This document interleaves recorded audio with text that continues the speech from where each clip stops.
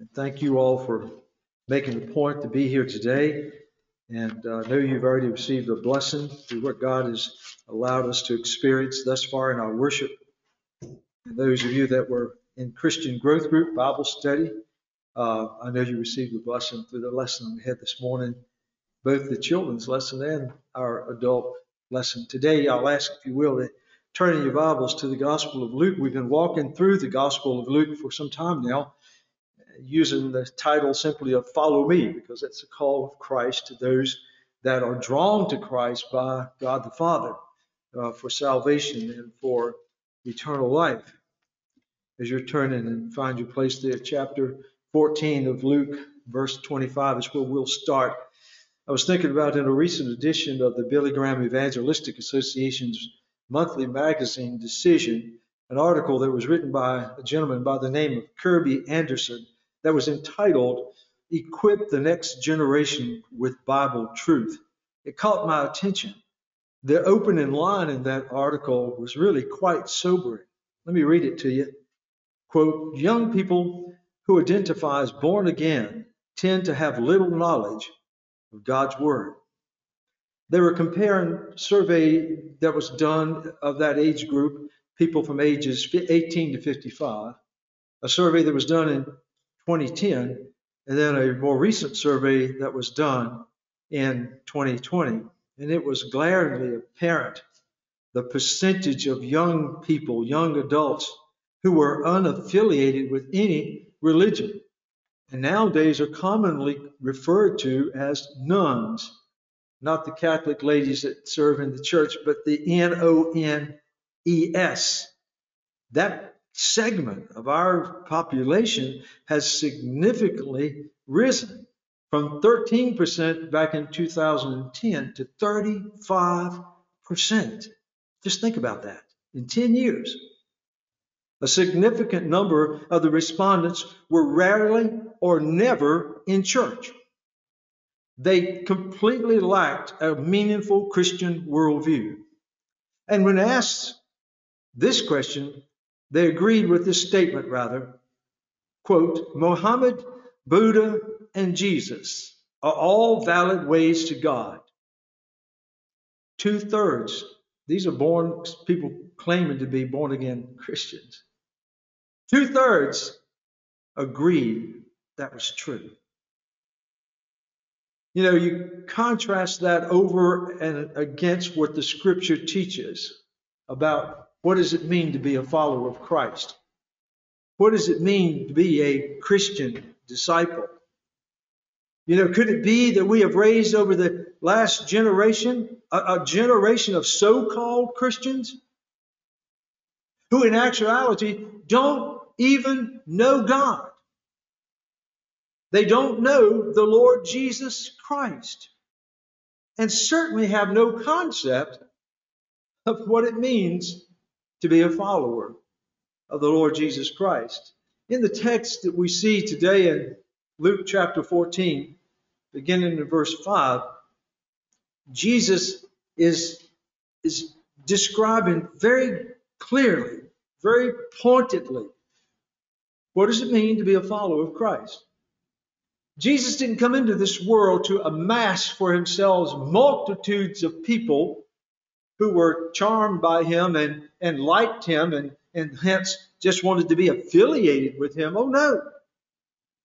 The Lord's purpose in coming into this world was that he might make disciples, dedicated, committed, faith-filled followers of Christ, who in turn would make other disciples. And you'll see Jesus specifying some of the criteria that distinguishes those who are true followers of Jesus Christ, true disciples. And I would invite you to do the same thing that I did through the preparation process of this message. I would challenge you to ask yourself, does that describe me? Can I say with confidence and clarity that yes, indeed, I am a true disciple? Well, let's take a look at some of the things that the Lord pointed out here, and I think they'll be worth revisiting.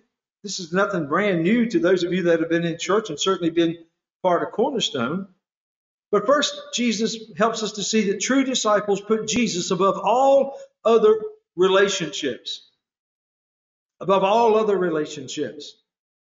There in verse 25, we see, and great multitudes went with him. In other words, they went along with him. They were along for the ride. Jesus had no problem attracting a crowd because of his miracles. If he wasn't feeding them, he was dazzling them with divine power. If that wasn't enough, he was dazzling them with divine authority and the teachings about the kingdom of God. And he drew people from all over. And even at this later stage in Jesus' ministry, as he's heading through the region of Judea on his way to Jerusalem, where he has a date, if you can call it that, with a cross, the crowds are still coming. And so notice what Jesus says there in verse 26. If anyone comes to me and does not hate his father and mother, wife and children, brothers and sisters, yes, and his own life also, he cannot be my disciple. Folks, that is a crowd thinner. It's obvious at that point Jesus wasn't interested in having multitudes walking along with him, because he says, if you are truly serious about being one of my followers, then you have to put me above all other relationships. In other words, for true disciples, Jesus made it quite clear right here, those two verses, their love for the Lord would surpass all other loves. Does yours? What does your love for Christ really look like? Our relationship with the Lord Jesus supersedes all other relationships. And Jesus was using some of the heavier titles there. He's going right to the heart when he's talking about immediate family, the core group around you. God's word demands such preeminent love. We know that. Jesus told us in Matthew's Gospel, chapter 22, verse 37 and 38. He says, you shall love the Lord your God with all your heart, with all your soul, with all your mind, all your being. You shall love God. That wasn't the first time that the Jewish people had heard that. They had heard it in the Shema out of the Old Testament. They knew that that was the first and the greatest commandment, Jesus said. You've got to love me with every ounce of your being, everything in you. You love me, even above those in this earthly life you tend to love the most. You know, it's interesting in the Revelation in chapter 2, Jesus addresses the church at Ephesus through the Apostle John in the letter that was written to them. And you know, originally there, or starting out in chapter 2, Jesus was commending the church at Ephesus. He says, I know your works. You got lots of works. I know your labor. I know your patience. I know your diligence to test the apostles and to make sure that you don't have false apostles in you. I know all about how you persevere and your patience and how you labored. He was going down the resume and it looked so good. But you know that when he got to verse 4, Jesus said, nevertheless, I have this against you, that you have left your first love. You can do the works, you can have the programs, you can go through the motions, you can build the buildings, you can amass the money, but if you don't have that first love, Jesus says, it's for naught. And when he says that first love, he's not talking chronologically as if, okay, you had your love for your mama first and your daddy and then your brothers and sisters, and then down the way came when you loved me. Oh, no. He's talking in terms of preeminence, ranking. When he says you have abandoned your first love, the love that should be at the very top of your heart's list, the love for the Lord. Jesus' sobering words would surely make any half-hearted follower think twice before signing on as a follower of his crew. It's interesting because, going back to Luke chapter 14, but back up just a few pages to chapter 12 of Luke, we have already looked at this and I'm not going to expound on it, but I want to draw reference to it because in Luke's Gospel chapter 12 verse 51, Jesus had talked about the relationship of earthly relationships with Christ. And he made a point. When you choose to follow me, when you choose to make me the preeminent love of your life, be ready. Be ready. It's not going to bring a lot of love and bonding and peace into the family. Listen to what Jesus said in Luke's Gospel, chapter 12, verse 51. Do you suppose that I came to give peace on the earth? I tell you, not at all, but rather division. For from now on, 5 in one house will be divided, 3 against 2, and 2 against 3. Father will be divided against son, and son against father, mother against daughter, and daughter against mother, and daughter-in-law against mother-in-law against daughter-in-law, and daughter-in-law against mother-in-law. Jesus said, look, when you begin to get your love in the right priority order, and you're putting me first, he says, beware, because it's going to begin to split families. Jesus didn't waste any words here in chapter 14, verse 26, when he says, if anyone comes to me, all the multitude, he's saying, but he's looking at his disciples particularly, the 12, because he wants to make sure they get this rock solid in their minds. He says, if you choose to come after me, then let me tell you something. You've got to hate your father and your mother. And he went down the list of immediate family. And I know that's shocking. I was brought up in a household, a Christian household, praise the Lord, and you best watch how you speak. And I can still hear my mom saying, don't you let me hear you use that hate word. I hate it. No, she didn't say that.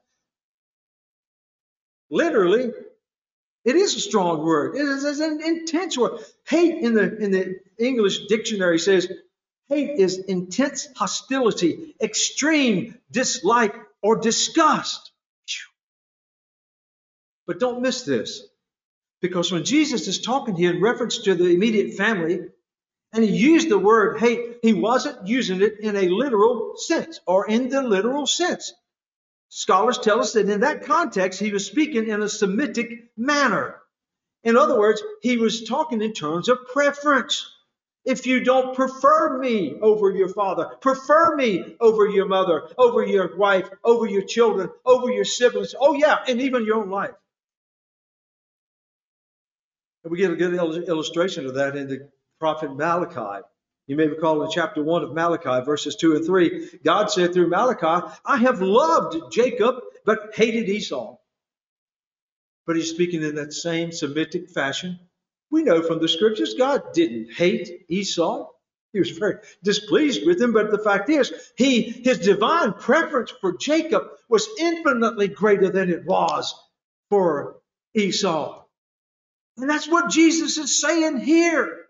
He's not asking you to go beat up your father and your mother and treat them with hatred. Oh, no, no, no. But he's saying make sure that your preference for these relationships takes second stage to me. I read through my Voice of the Martyrs prayer guide on a regular basis.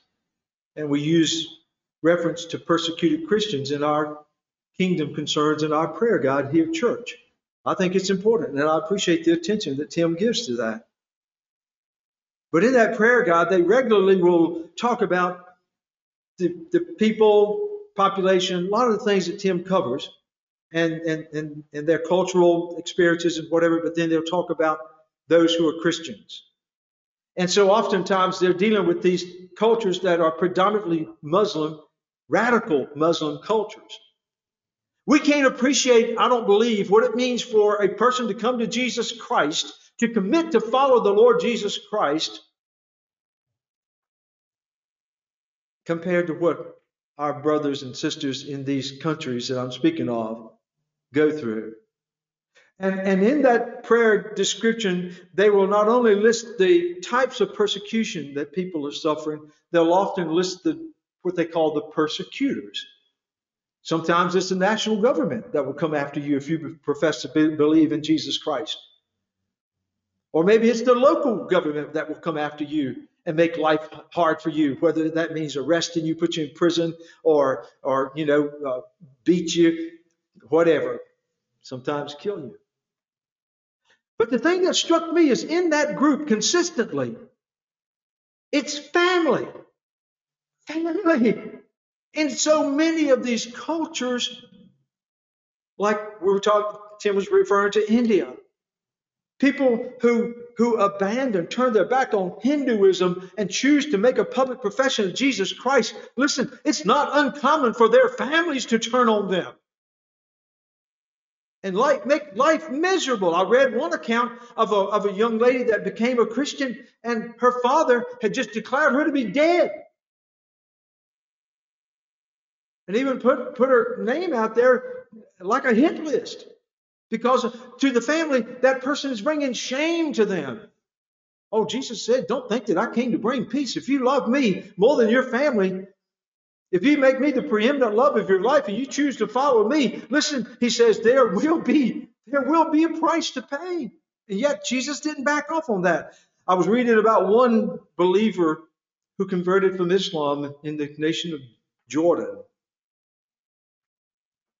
And for a Christian to convert to Christian, or a Muslim to convert to Christianity and it become public knowledge in an Islam radical nation like that, they will routinely, at the hands of their family, they will be stripped of their home, they will be stripped of their spouse, their children, their jobs, and don't even think about trying to get a job. Not in that community, and they will lose their inheritance. Why? Because they chose to follow Jesus Christ. Listen, when Jesus says, if anyone comes after me and does not hate his father and mother and wife and children and brothers and sisters, yea, his own life. Listen, Jesus was not in any way implying that he was anti-family. The Lord is not attacking family. Let's just be refreshed in our memory from the scriptures, okay? Jesus, God, the Bible, they're pro-family from the beginning to the end. There's no doubt.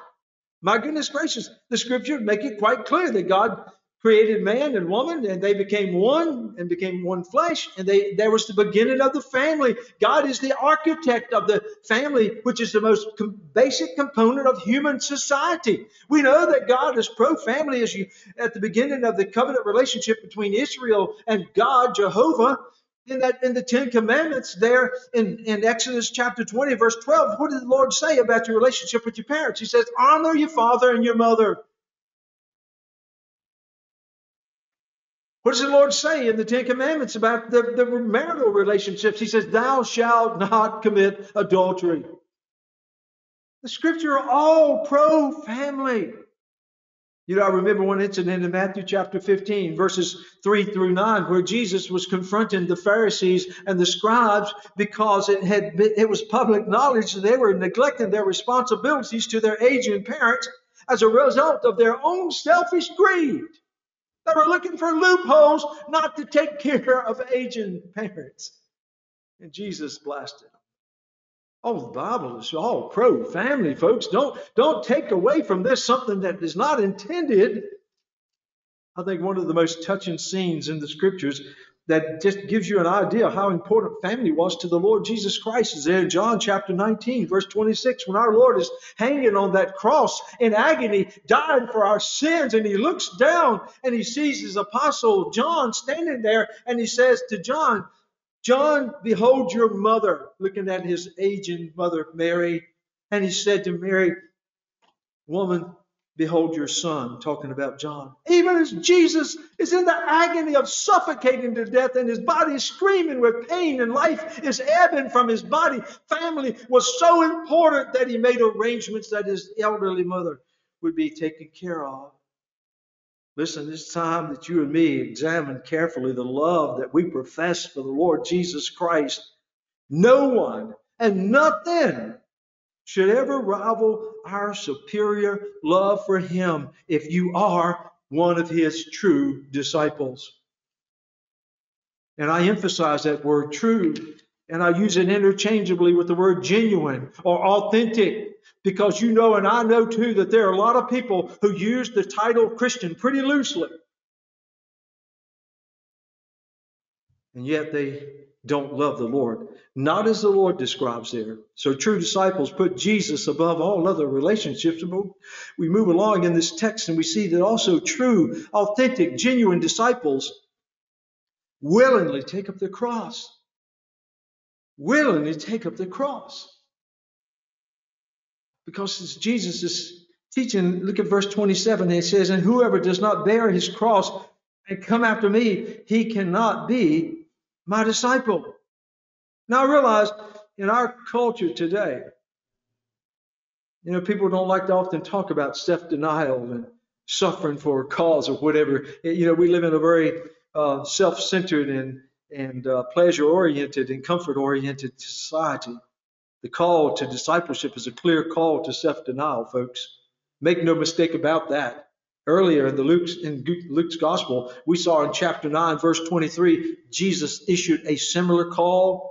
And he says, if any man will come after me, let him deny himself. Take up his cross daily. Not just once a year when they have revival services in the church. Every day when you get up and your feet hit the floor, he says, every day take up your cross and do what? Follow me.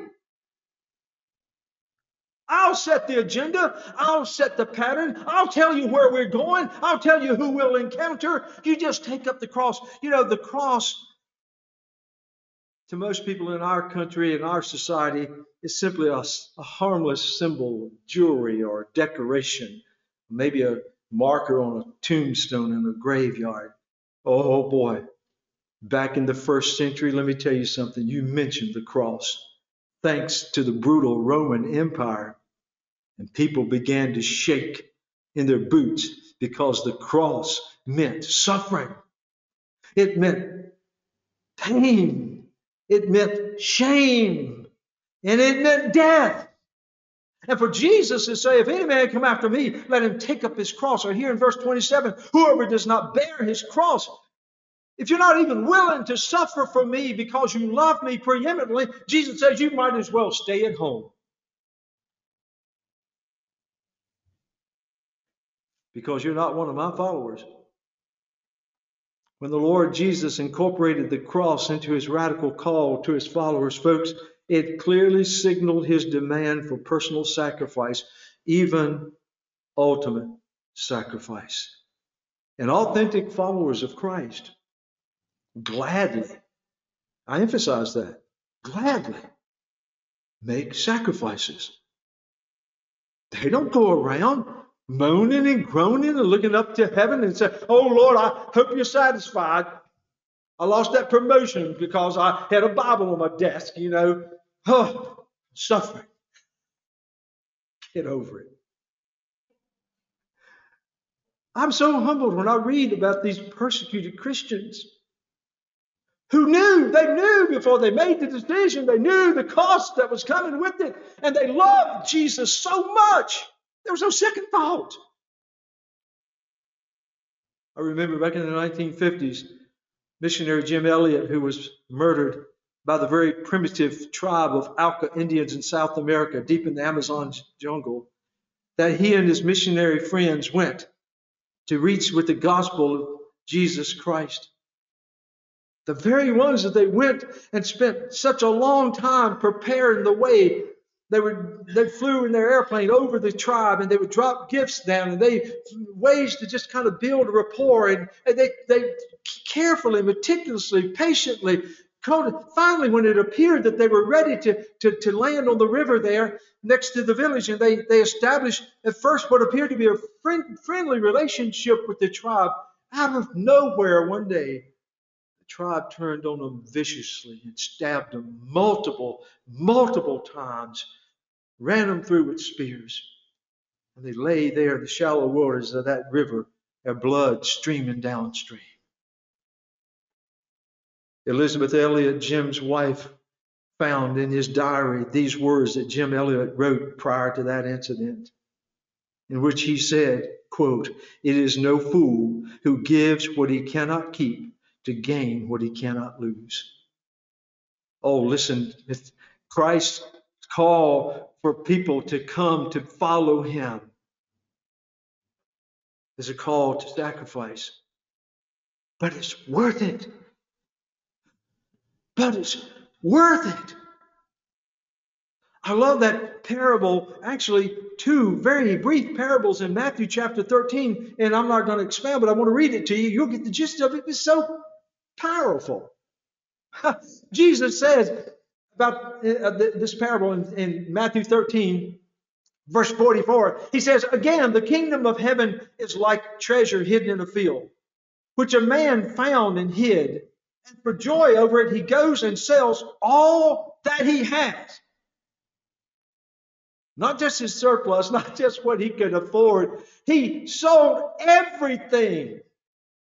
And then he went on in verse 45 and told a similar parable. Again, the kingdom of heaven is like a merchant seeking beautiful pearls, who, when he had found one pearl of great price, went and sold all that he had and bought it. Wow. Jesus helps his disciples to see that any sacrifice we make on this side of eternity pales in comparison to the glorious prize of being made a citizen of the eternal kingdom of God. There's no regrets in the heart of Jim Elliot in the sacrifice that he and his friends made. He knew going into that primitive, barbaric tribe in the jungles of South America, he could see beyond the suffering. He could see beyond the potential death. He saw the glory of the kingdom of God that awaited those who loved Jesus preeminently so that they were willing to endure sacrifices if necessary. Sometimes I find myself pitying fellow pastors in some of these countries that persecute Christians. And they target the pastors. They do that in China. They do it in Sudan. They do it in, other countries in the Middle East. They target the pastors because they're the shepherds of the congregation. And oftentimes I feel sorry for my brothers who are in those dark, dingy, dangerous prison cells, if they even let them live. And they're day after day, week after week, month after month, year goes on into year. And I feel sorry. But, I've got a feeling that those brothers are saying, look through the window towards the sky above. They see beyond their surroundings. They see beyond the pain, the sacrifices. They're looking over into glory because they know that one day it'll be worth it. I think about the Apostle Paul. Wow. In 2 Timothy, probably one of his last writings, Paul was writing. Paul's getting to the end of his missionary journey. And what a journey it was. If you haven't read through the book of Acts, you need to go back and just digest that. Oh, what an appreciation I have for this man, Saul of Tarsus, who had an encounter with the Lord Jesus Christ. You're talking about somebody who had a preeminent love for the Lord. I love the responsive reading that we had there in our worship guide. Paul basically said, you take all the things that I once had and all the favors that I had. He said, they're nothing but dung compared to the riches of having Christ. These are Paul's words. You tell me if you sense any regret. Paul is looking beyond the beatings. He was beaten nearly to death. They beat him to the maximum of the limits of 39 lashes that they could beat him. He was stoned, literally stoned, and left outside, dragged outside of the city for dead. He faced, it was on a shipwreck. He endured a shipwreck, was bitten by a poisonous snake, thrown into a Roman prison. Paul was looking beyond the shipwreck, beyond the snake bite, beyond the beatings, beyond the harassment, beyond the torture. He looked beyond the guillotine there in Rome, and he saw the glories that awaited him as a follower of Jesus Christ. Paul says, for I'm not ashamed, for I am already being poured out as a drink offering, and the time of my departure is at hand. I have fought the good fight. I have finished the race. I have kept the faith. And finally, there's laid up for me the crown of righteousness, which the Lord, the righteous judge, will give to me on that day. And not to me only, but also to all who have loved his appearing. One of Billy and Ruth Graham's daughters, you know her, Anne Graham Lotz, often would use this expression. You can keep all the world. Just give me Jesus. And I believe she meant that with all her heart. You can keep all the world, but just give me Jesus. Is that your heartfelt plea today? Keep the world, all the things of the world, but just give me Jesus. Well, we need to move on and close. In addition to seeing that the true disciple put Jesus above all other relationships, and the fact that true discipleship is a clear call to self-denial, and true disciples are willing to take up their crosses. Listen, true disciples carefully consider the cost of their commitment. True disciples don't walk into the Christian life and a faith relationship with Jesus Christ blindly. And we see that in the scriptures. Let's look at chapter 14 there. Pick up at verse 28. For which of you, intending to build a tower, does not sit down first and count the cost, whether he has enough to finish it? Lest after he has laid the foundation and is not able to finish it, all who see it begin to mock him, saying, this man began to build and was not able to finish. If you haven't had Charlie Bird sit down and tell you the story of building his and Cindy's house, now that just blew my mind. I can hang a pair of shelves. And he built the whole blooming house. And it's a beautiful house. But I love to hear his story about tackling that kind of a project. What would have happened, Brother Charlie, if you'd have got maybe the basement done and the first floor ran out of money and just said, that's it. I guess you and Cindy would just live in the basement. People would have made fun of you. They said, look at that fella. He was going to build a house. All he's got is a basement with a first floor on it. Drive by, it would become the spectacle of the neighborhood. But not Charlie Bird. I knew this brother. He had it calculated down to the last nail, I promise you. And Jesus is just using that illustration. You've got to count the cost. When you make that decision to choose to follow Jesus Christ, understand that it's going to cost you and know what it will cost you and be ready to pay the price. In verse 31, or what king going to make war against another king does not sit down first and consider whether he is able with 10,000 to meet him who comes against him with 20,000? Or else, while the other is still a great way off, he sends a delegation and asks conditions of peace.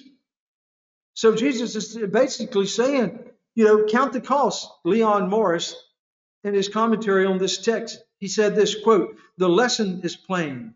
Jesus does not want followers who rush into discipleship without thinking of what is involved. He is clear about the price.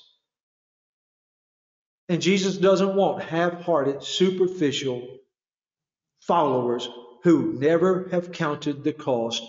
Go into it thinking, this is a joyride. Everybody will like me now because I'm a Christian. I'm going to be a part of the church and everything's going to be good.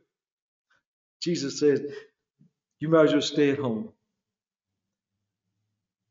Disciples, true disciples, carefully count the cost of their commitment. Realistic, informed, prayed over decisions are absolutely essential in discipleship. Let me say that one more time. Realistic, informed, prayed over decisions are essential in discipleship. One reason that I don't encourage parents of very young children, or I encourage parents of very young children not to pressure them to make a decision of salvation, is simply because very few young children, and even some preteens, have any real concept of the biblical demands of authentic discipleship. Contrary to the methods of easy believism, becoming a lifelong follower of the Lord Jesus Christ involves much more than an emotional experience. Raising your hand, walking an aisle, signing a card, or even getting baptized. Most young people don't even have any idea. I didn't. 9, 10 years old, revival service, the setting was right. Service was emotional. Preacher was screaming. Tears were flowing. My buddies, they're antsy. First one that went, next one went. I thought, good gracious, I better go. Seems like the right thing to do. Plowed on down there with them, prayed a prayer. Sure did, signed the card. People come up and hugged us and all. This was a glorious time. Went ahead and got baptized. And I'm not proud to tell you, after that moment, maybe I cleaned my act up a little bit around my brothers and sisters. But then I went on with my life. And I lived like the devil. I wasn't a true follower of Jesus Christ. I was a follower of Charlie Martin. I wanted the things that made me happy. I wanted the things that made me feel good. I wanted to do what was popular. I was going to get out there and live it up in this world that had all that to offer me. God let me go. I suffered consequences as anybody else will. But I stand before you today to praise the Lord with every ounce of my love for Him. To say that when He had let me run my course, one day out of the blue, He intercepted me. And I mean in a real way. No, I didn't have a Damascus Road experience. I didn't get blind. My vision may have gone a little blurry, but the fact is, He spoke to my heart and basically said, okay, Charlie, are you ready to follow me? And do you know what? There was no argument. There was no debate. There was no discussion. I knew. I knew. And I was a changed person after that. I was a better husband to my wife. I was a better employee. I was a better friend. The goal of my life wasn't making money and having possessions. The goal of my life was to raise a family. God blessed us with children, and He did. I wanted to be a good father. I wanted to be a good son to my parents and be responsible to help them. I wanted to be a member of the church, and I don't mean just my name on the roll. I wanted to be in there serving the Lord. I was a disciple of Jesus Christ. No regrets. Like Paul, no regrets. But you got to count the cost. You got to count the cross. And look what he says there in verse 33. This is usually an ouch moment for most Christians in Western society. He says, so likewise, whoever of you does not forsake all that he has cannot be my disciple. Not only are you willing to sacrifice close relationships of people that don't love the Lord like you love the Lord, and they turn their backs on you and they ostracize you from the family or your social life or whatever. Jesus said, hey, it won't just cost you relationships, it'll cost you things. And for those who are hanging on to money and cars, houses, and clothes, and retirement plans, and all those things, and you're clutching those things like a monkey is a banana, let me tell you something. Jesus said, if you're following me, be ready. He didn't say He would require us to give up everything. He said, you just be ready. And some of the people that we pray for, when we pray for our international missionaries, folks, it tears my heart up. I think about the sacrifices these young couples are making. They're walking away from good jobs. They're walking away from loving families. They're walking away from good communities. They're walking away from possessions. And they're almost selling everything to go and follow Jesus. And some of them are out there in the desert regions of Africa living and ministering to nomadic tribes. And they don't know where it's going to lead the next day. And they got their children. They're living in a tent, cooking over a fire. Listen, they're not doing that so that they will end up in some magazine of who's who. They're doing it because of the joy, the love they have for Jesus Christ. If you want to be lifted up in your spirit, oh, listen, you find out when our International Mission Board is having their next commissioning service. Sister Wendy, and you know, we've gone, oh my goodness, I'm going to tell you something.